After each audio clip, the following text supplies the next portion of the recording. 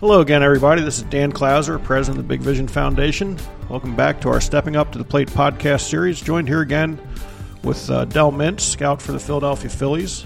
And this is our fourth and final edition of the culture of youth sports today, and just talking a little bit about the chances of playing collegiately, why you should really be having your child involved in travel sports and club sports and that sort of stuff. Del, let's talk a little bit about, we kind of ended on it where you said about make sure you're getting to a school where you can play at. Mm-hmm. I know a lot of times kids get hung up on, I want to go to, Division I. I want to go to Clemson for baseball. I want to go to LSU because they're a powerhouse, or Miami. Just talk a little bit more about that, making sure you're at a school that, number one, you like, and number two, you can play at. Well, first of all, you really need to get an accurate assessment of who you are as a player. I mean, talk to your coaches, talk to some people who might have some insight into college and pro sports, and find out what type of player you are, number one.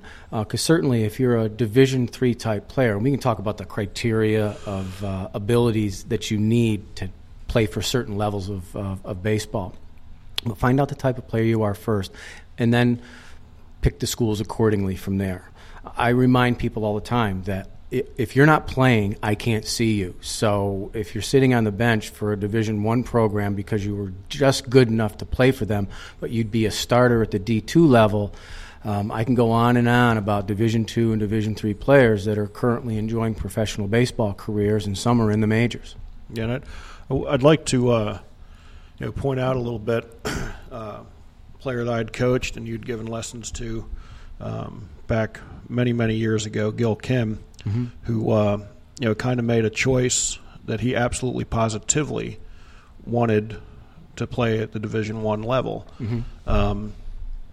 You'd gotten him into a school up north initially. Middlebury College. Middlebury. I couldn't remember if it was Middlebury or if it was where Jimmy Everhart had gone.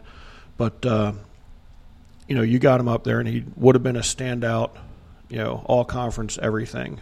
He'd be in their athletic Hall of Fame. Right. Yeah. But Gil, I think, at the end of the day, realized that, I'm not going to be a Major League Baseball player. Correct.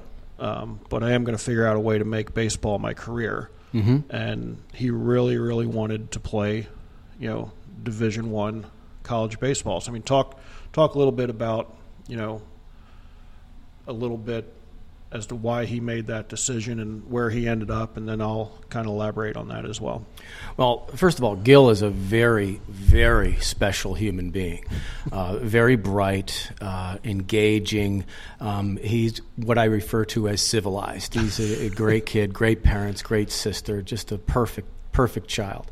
If my daughters were eligible to pick a spouse, I'd pick him for them. But he went on to Vanderbilt, and he played for Vanderbilt. He probably got, 14, 15 at-bats over the last 3 years of his college playing days. But now he's director of international scouting for the Texas Rangers. But also Gil was very proactive about life. And Gil, an exceptional student, but Gil also learned to speak Chinese. He can speak his native language, Korean. He's more fluent in Spanish than a lot of Spanish teachers. He has command of a lot of different languages, which really helps him in the international scouting arena. Yeah, and he did end up playing professionally. Yeah, in China and Korea, China, I believe, a little bit. Yeah. So again, he kind of had the aspirations of just wanting to be able to say that he did play at the Division I level, mm-hmm. and he did something that, he took a huge chance. To walk on at Vanderbilt is not an easy task by any stretch of the imagination. So the fact that he, made the team as a sophomore is quite impressive. Mm-hmm. But again, he was never, never had a false illusion of what that would lead to. That's correct. He never thought that he would. He really just wanted to. So for whatever reason, it was more important to him to be a role player, mm-hmm. On a top-notch Division I team than, again, to be in the Athletic Hall of Fame at Middlebury College. So I guess that's one thing that we really need to stress, to parents and, players out there at any level, have perspective of, like I said, what your abilities are and what you want, out of life in general. That's one of the things that we as an organization really try to stress to our parents and players. And, sometimes we're successful at it and sometimes we're not. I mean, there's just some people out there who really don't want to hear what you have to say. No. And at that point, we just kind of have to move on. But to really get that understanding of, how to keep everything in perspective. I mean, how do you suggest, for organizations like ours who that's important to, to really continue to drive that home with parents, and what other types of tools can we use to do that? I mean, I know we're always giving them, as much information as we can. And at the end of the day, it's up to them whether or not they read it, look at it, and believe it. But what other tools are out there that, organizations like ours and others who are, really concerned about doing things the right way, that we can utilize? You're doing all the right things, in my opinion. The best thing that you can do is information. It really is. There's no substitute for information, good information, honest information that can help parents on this journey. Yeah, and I think that's the key, is just, being honest and upfront is the best thing that you can do for a kid. If he's throwing 78 miles an hour and, you got another organization that's looking to recruit him, telling him that they can get him Division I looks, we've had that happen. Sure. I hear those horror stories every year. I've just simply said, well, I'm sorry, but we can't.